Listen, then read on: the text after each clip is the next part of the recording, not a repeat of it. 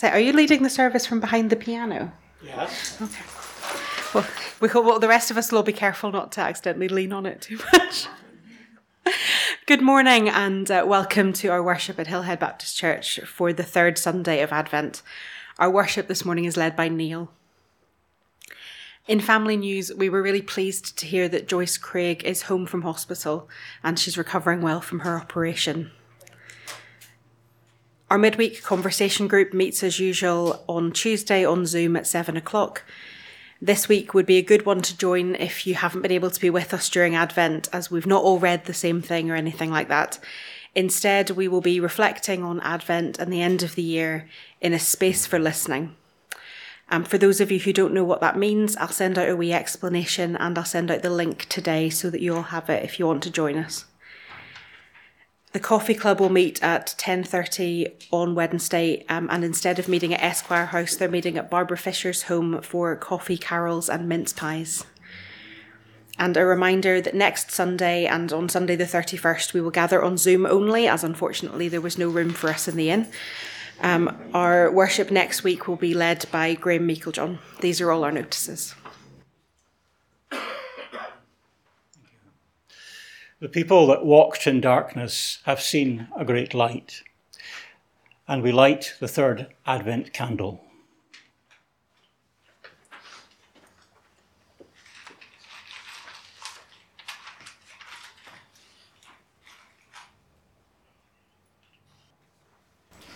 And now we stand as we are able to sing our first hymn, Hark the Herald Angels Sing.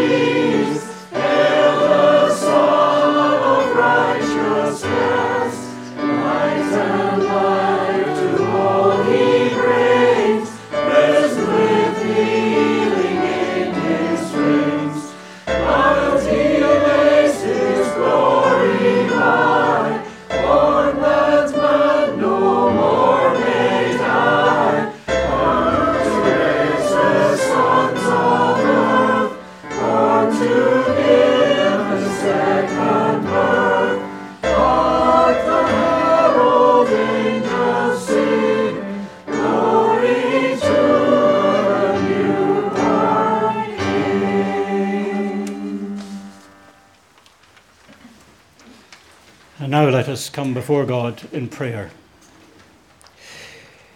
We come with joy, longing to see again the Christ who is born among us, and to worship him who is your Son, full of grace and truth. You sent Jesus into our commonplace world, born in poverty, found in a stable by those who sought him. We pray that we may find him in what is ordinary and earthly, in this community of our friends and families, and in the familiar story that we tell again.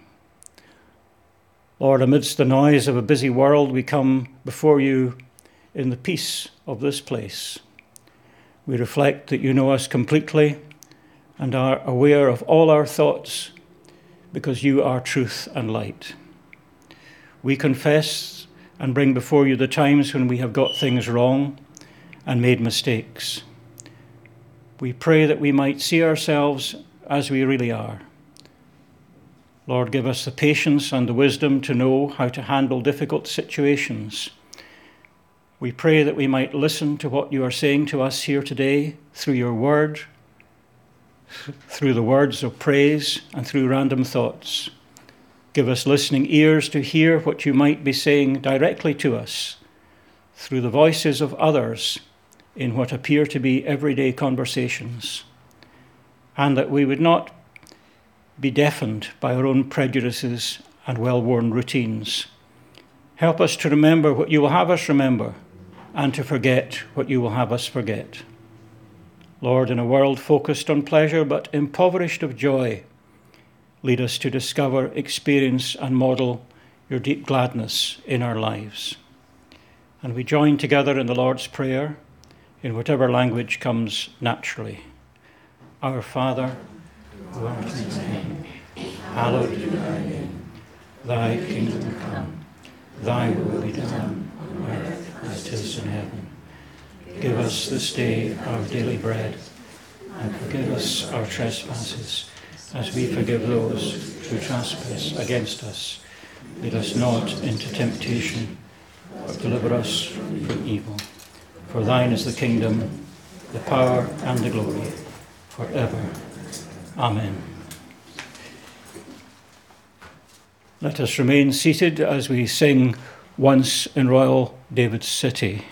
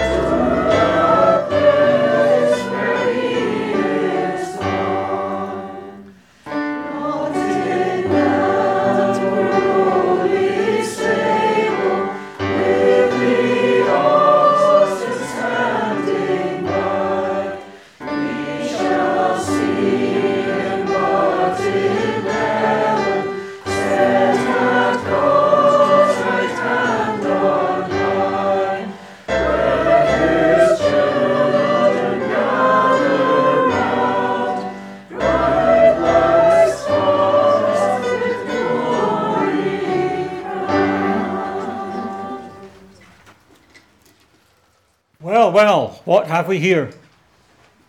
Nobody knows.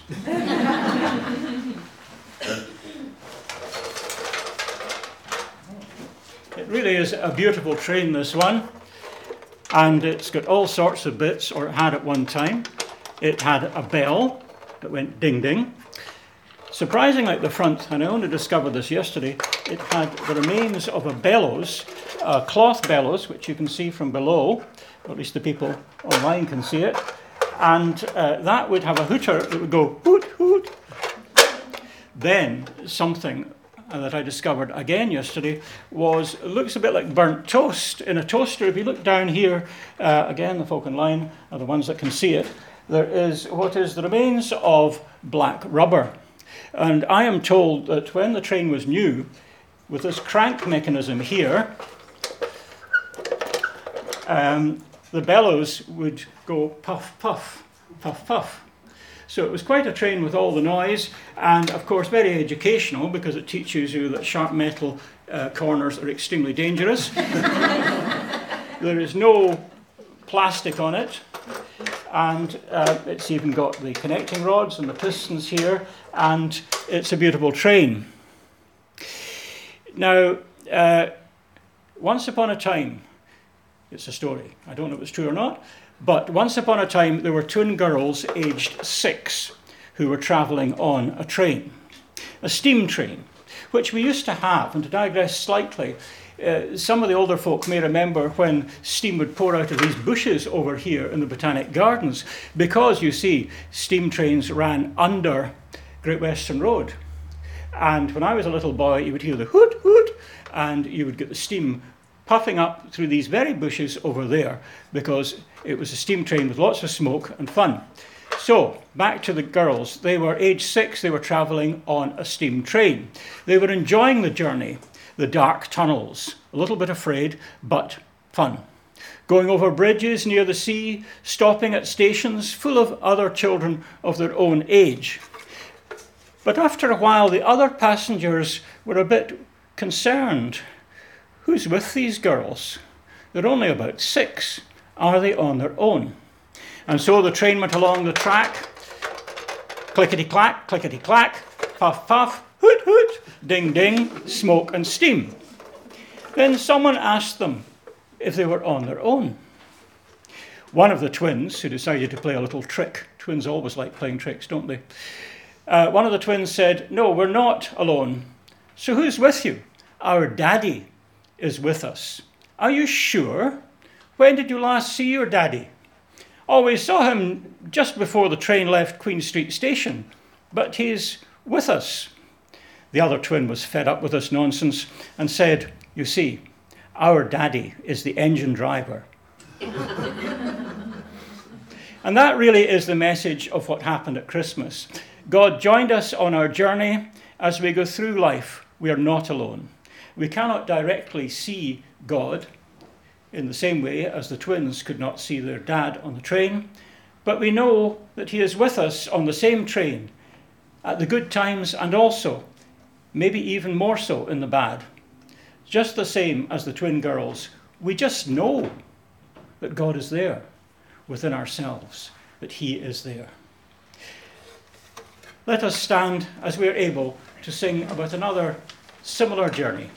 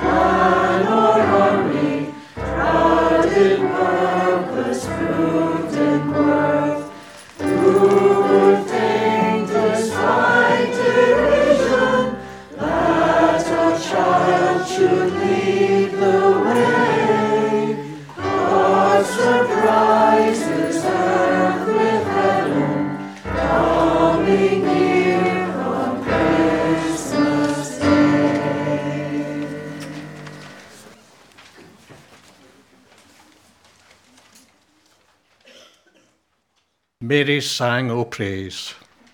St. Mary said, None lauds my soul the Lord, and my spirit stoons with joy in God my Saviour, because he has ta'en thought till his servant, his handmaid, o licht degree.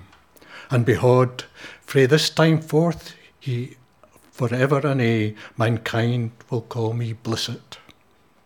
Great things he has done for me, him at his mighty, holy is his name. And frae age till age his mercy bides on them at fears him. He has wrought mighty deeds with his wichtful arms. He has prepared the holy in hich, and thought proud thoughts in their hearts. He has dung he princes down frae their thrones, and heased up the humble and lake. He has given the hungersome their full of good faren, and driven the gary and gehert, doom honded awa. He has helped Israel his servant, sae mindful he was o his mercies, e'en as he hecht our fair fathers, Abraham and his seed, forever and aye. Mary bade wi' her friends 3 months, bless her mere, and sin gaed back to her ain hame.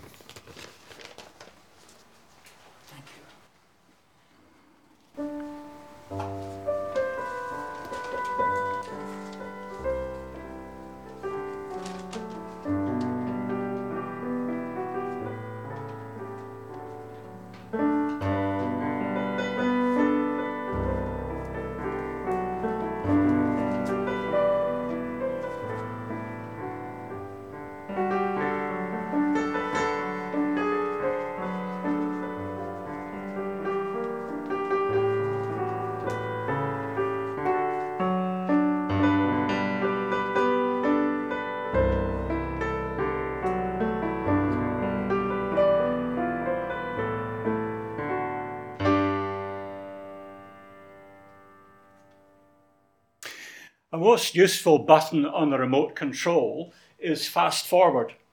You can quickly travel through the adverts and the bits that you're not interested in and get to the bit that you think matters. Now that's all very well with a television, but sometimes with the Christmas story, we tend to flick through the earlier bits wanting to get to the night at Bethlehem. And so our reading that Alistair read to us in Scots tells us about Mary and Elizabeth earlier on, before the birth of the 2 little boys. For the first time in my life, I've used the lectionary. I'd never heard of it until fairly recently. And I suppose the idea of the lectionary is to stop people preaching on something they're obsessed with, or they like, or they know about, and maybe to stop fast forwarding over the bits that we don't want to preach on. So here we are with Mary's song of praise.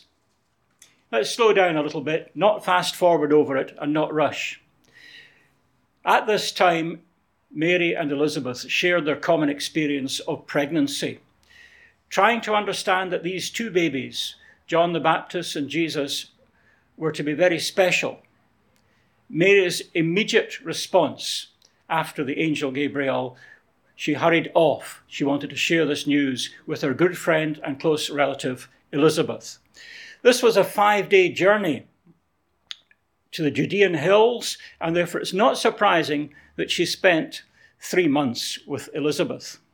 And so there they were, they shared their excitement about these 2 coming births. That is such a very human thing to do, parents to be, staring into the great unknown, wondering, finding a strong common connection with other people who are pregnant, great hope and joy, tinged with knowing that sometimes things might not work out as hoped for.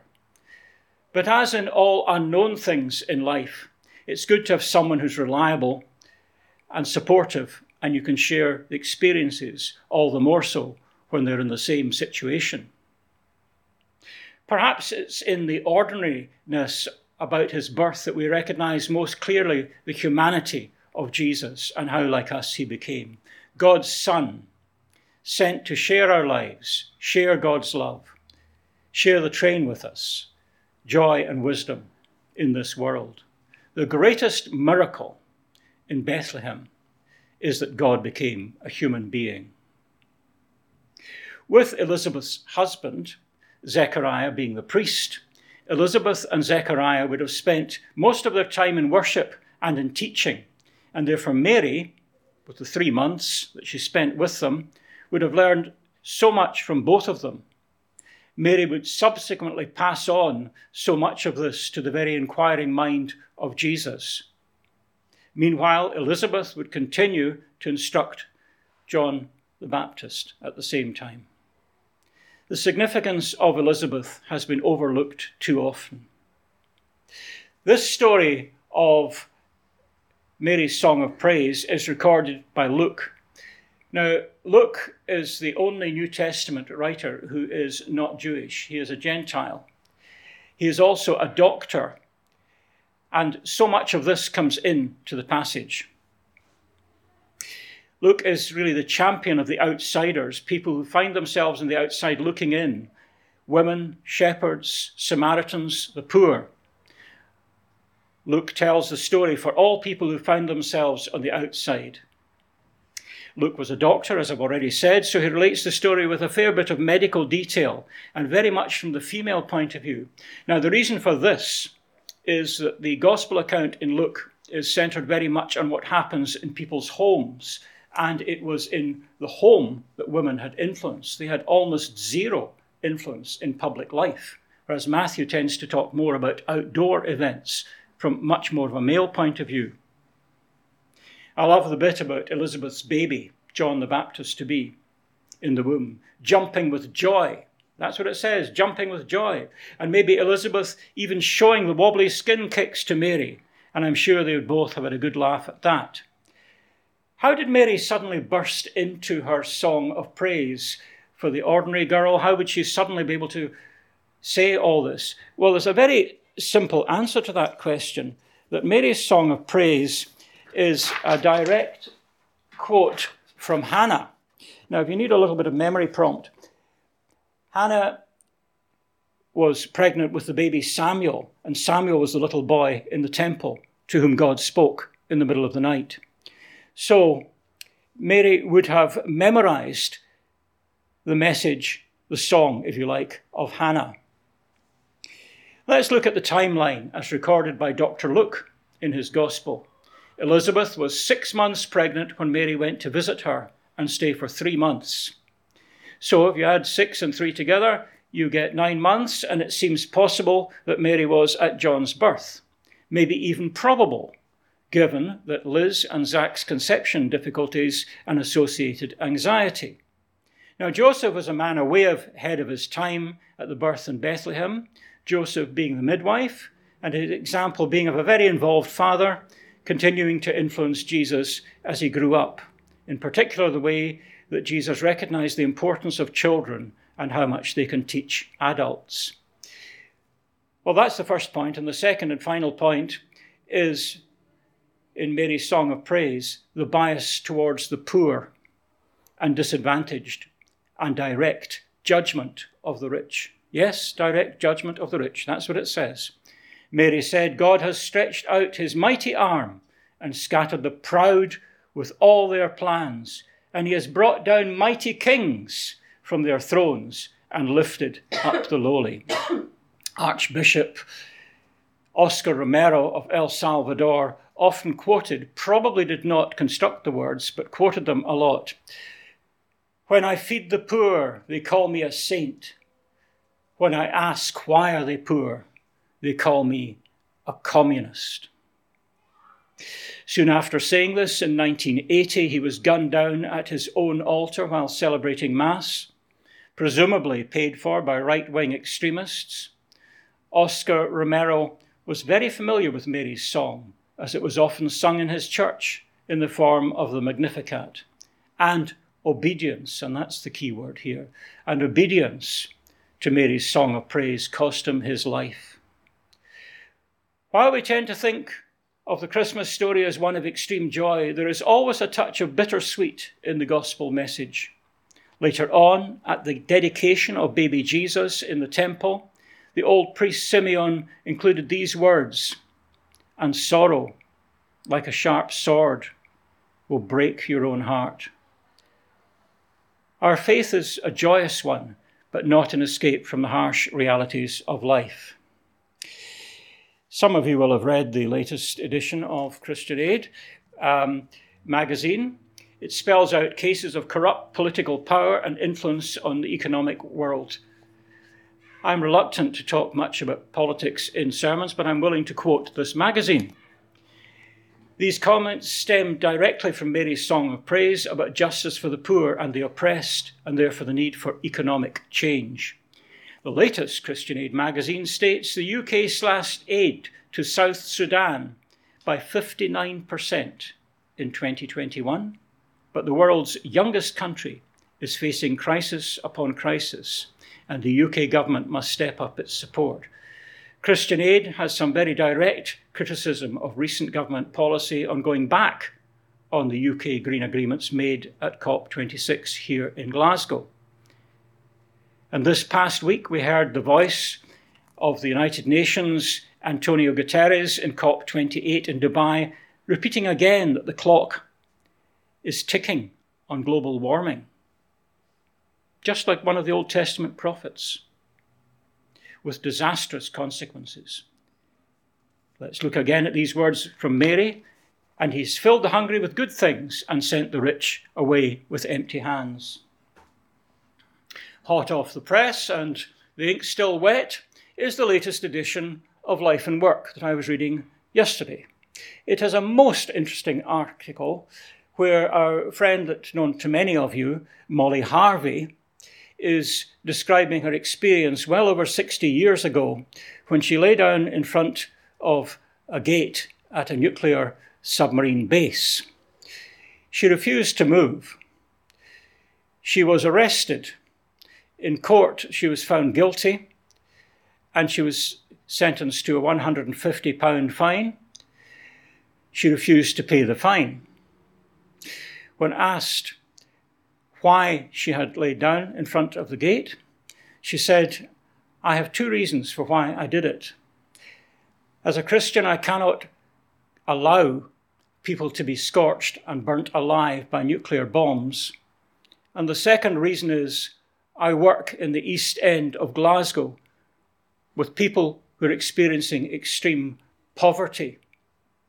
And we're wasting all this money when we think we don't have money to care for others."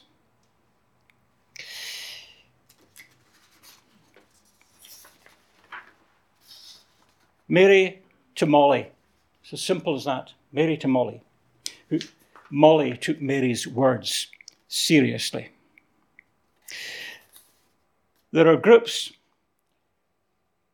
of literal fundamentalists with the Bible, but with verses like these, they refuse to be fundamentally literal. A minister arrived at a church, so the story goes, I think it contains truth.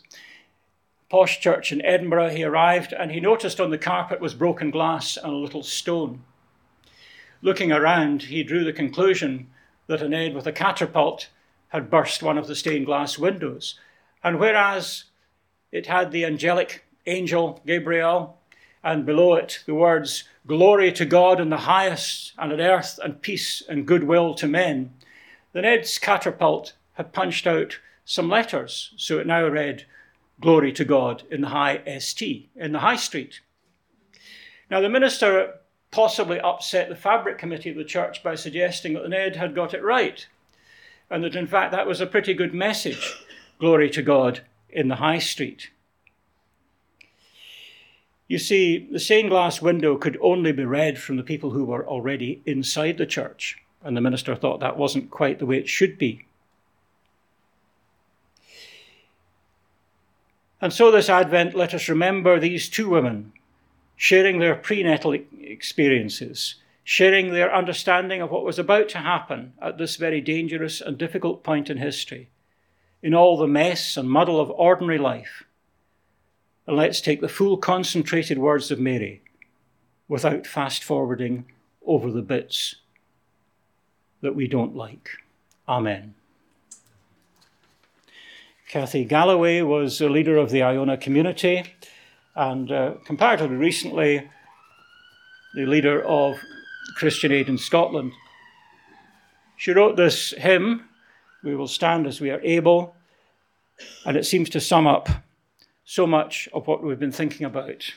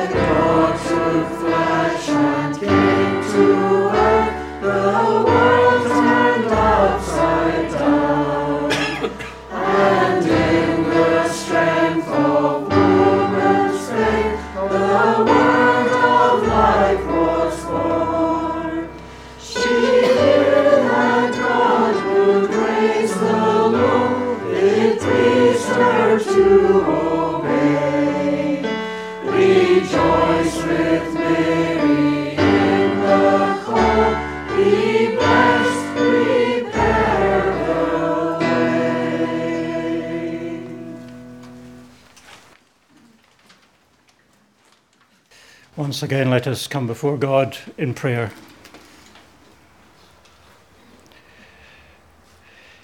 Lord, we pray for people living in parts of the world being destroyed by war,